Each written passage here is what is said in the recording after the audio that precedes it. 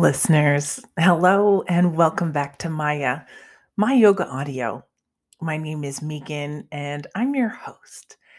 I'm excited to bring you another special episode today. It's a bit of a mini episode, and it was triggered by me doing some research into some older articles that I had written.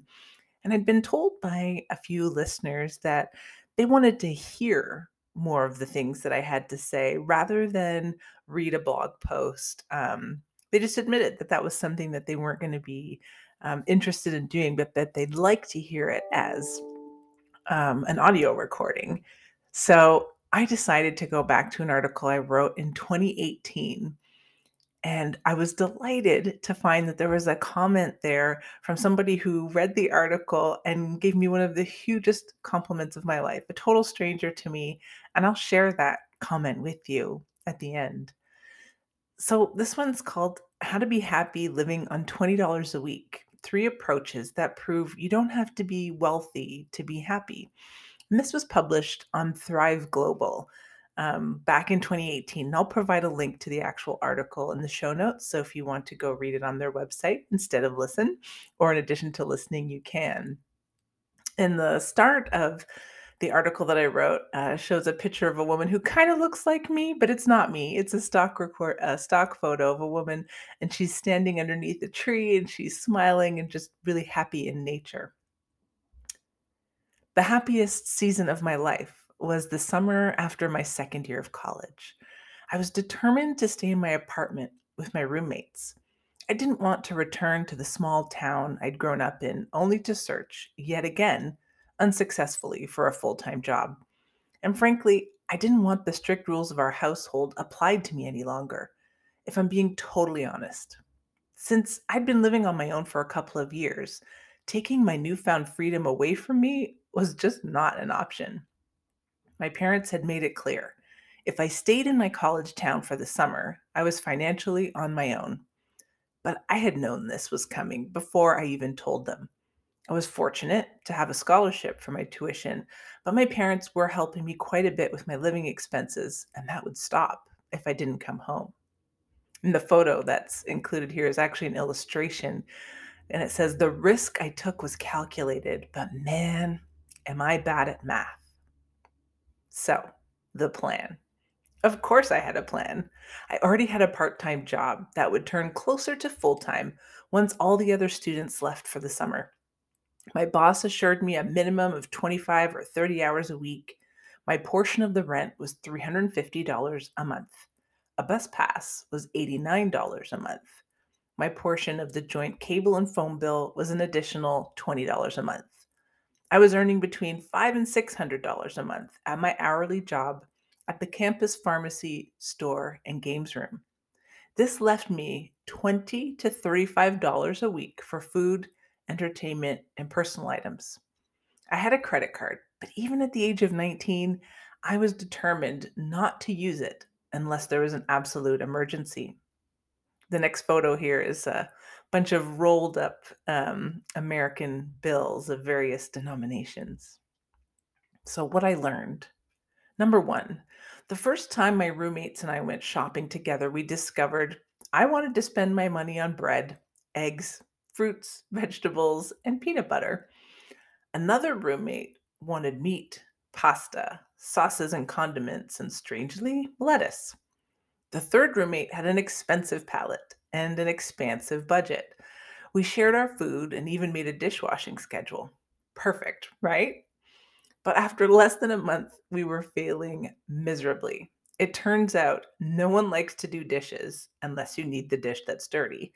And none of us could agree on how our money should be spent together. So we switched it all up again and decided to buy our own food. Sometimes that meant 2 jars of peanut butter, 24 eggs, and a huge bag of carrots. And other times it meant someone bought buns, and someone bought cheese, and someone bought vegetables, and a magical meal of personal pizza rounds that we all loved would spontaneously come together. The lesson: learn how to get creative with what you've got. So, number two, since my finances were finite, there really was no way to not meet my budget. I made paying my rent the first priority, and every other obligation came after that. Food and entertainment literally came last. I had to decide whether that spending would be making decent food or going out. On some really lean months, I couldn't even afford the bus pass, so I walked. I walked an hour and a half to work each way, and I loved it, actually. This definitively is not me complaining about when I was your age, I had to walk story. A friend even loaned me a bike, which I rode for a while until it was unfortunately stolen. And I enjoyed my long and meditative walks and got to know some of the people along my route. There was one woman who did Tai Chi on her lawn, and she would smile at me sometimes as she shifted her positions when I was walking by. I saw more sunrises and sunsets in that one summer than I had in my entire life. I watched the spring turn to summer and the summer turn to fall as I walked. There are countless subtle things to notice and appreciate when you don't drive. Lesson: get outside and walk more. There's so much to see and experience. Number three, that summer, I had also just begun dating a serious boyfriend. Hint, now my husband, and he lived a 6 hour drive away for that summer because of the job that he got. And so that was a bummer, right? I wanted to visit him quite badly, but a bus ticket was 52.50, a luxury I could absolutely not make room for. One early morning, later in the summer, when I could afford to take the bus again, I was sitting in the bus shelter, waiting for the first bus of the day. It came at 6:02 a.m. The streets were quiet. No one else was around, no cars, no other people, but the sun was coming up and I watched it, bright and warm. The wind rustled, and I could hear leaves and other debris swishing up the street. I looked down and I saw a pinkish red flash of paper go rolling by that kind of looked like money. I'm actually Canadian and this happened in Canada. So, yes, Canadian currency is different in that it is brightly colored. I stepped out of the shelter and reached down for it, and it was indeed $50. I looked left, I looked right, but still no one was around. Was it mine to keep? I pondered it, and when I told my roommates and boyfriend later, they thought I would be crazy to not keep it. What would I do with it? It was meant to be. I deserved it. So that night, after getting off work, I bought my bus ticket. The lesson: when unexpected gifts fall right into your lap, embrace and embody genuine gratitude, then make good use of the opportunity it provides for you.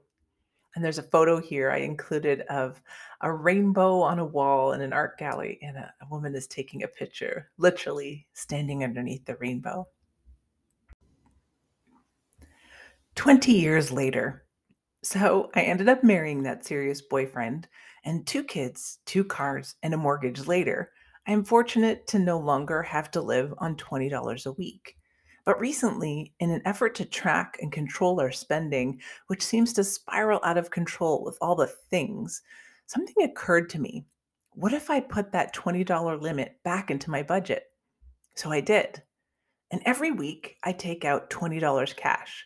If I want to buy a latte, fine. I buy that $5 latte. But that leaves me $15, so I don't buy one every day. Same goes for eating out. I've been taking my lunch to work for as long as I can remember.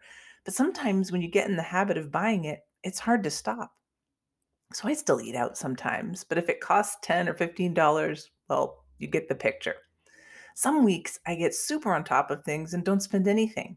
And $40 the next week means I might buy a pair of jeans or new earrings. And you know what? I get so excited by what that little or not so little treat might turn out to be. I made it to $60 once. I can't even tell you how liberating that felt. I also go for more walks on my lunch break, in my neighborhood, and in unfamiliar places on weekends. And what about when the grocery budget's been stretched? Well, we get creative with what we've got. Realistically, there's always some kind of food in our house now. What magic will we make with that ingredient? Lastly, I'm noticing all the little things that are not things at all. These are the biggest gifts ever. The $50 bill rolling by at the bus stop isn't the only kind of gift that counts. There can be moments or conversations that you never saw coming, like the time one of my daughters tearfully said that she'd never seen me more beautiful than when I taught yoga, or when my other daughter expressed relief that she could talk to me about anything, that she considers me her best friend, and wished I could come to school with her to hang out at lunch sometimes.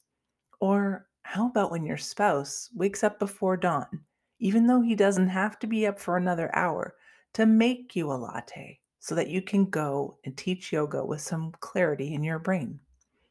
To me, these are not little things. And believe me when I say that we are far from a perfect family of individuals, but there lies within them a recognition of these gorgeous, delicate, and profound moments as true gifts that don't cost anything at all, monetarily speaking. Getting the chance to notice, experience, and reciprocate in this way of living and loving is accessible to all of us at any time, and it's priceless. Originally published on January 30th, 2018. And so the comment was left by someone named Theo Edwards 2 years ago. So that would have been approximately in 2020. And he says, I am surprised that literally no one has written a comment on this beautifully written article. I enjoyed every bit of it. It felt like I was there, living through each experience with you. I was just looking for steps on how to live off of $20 a week, and I end up running into this gem. I am blessed.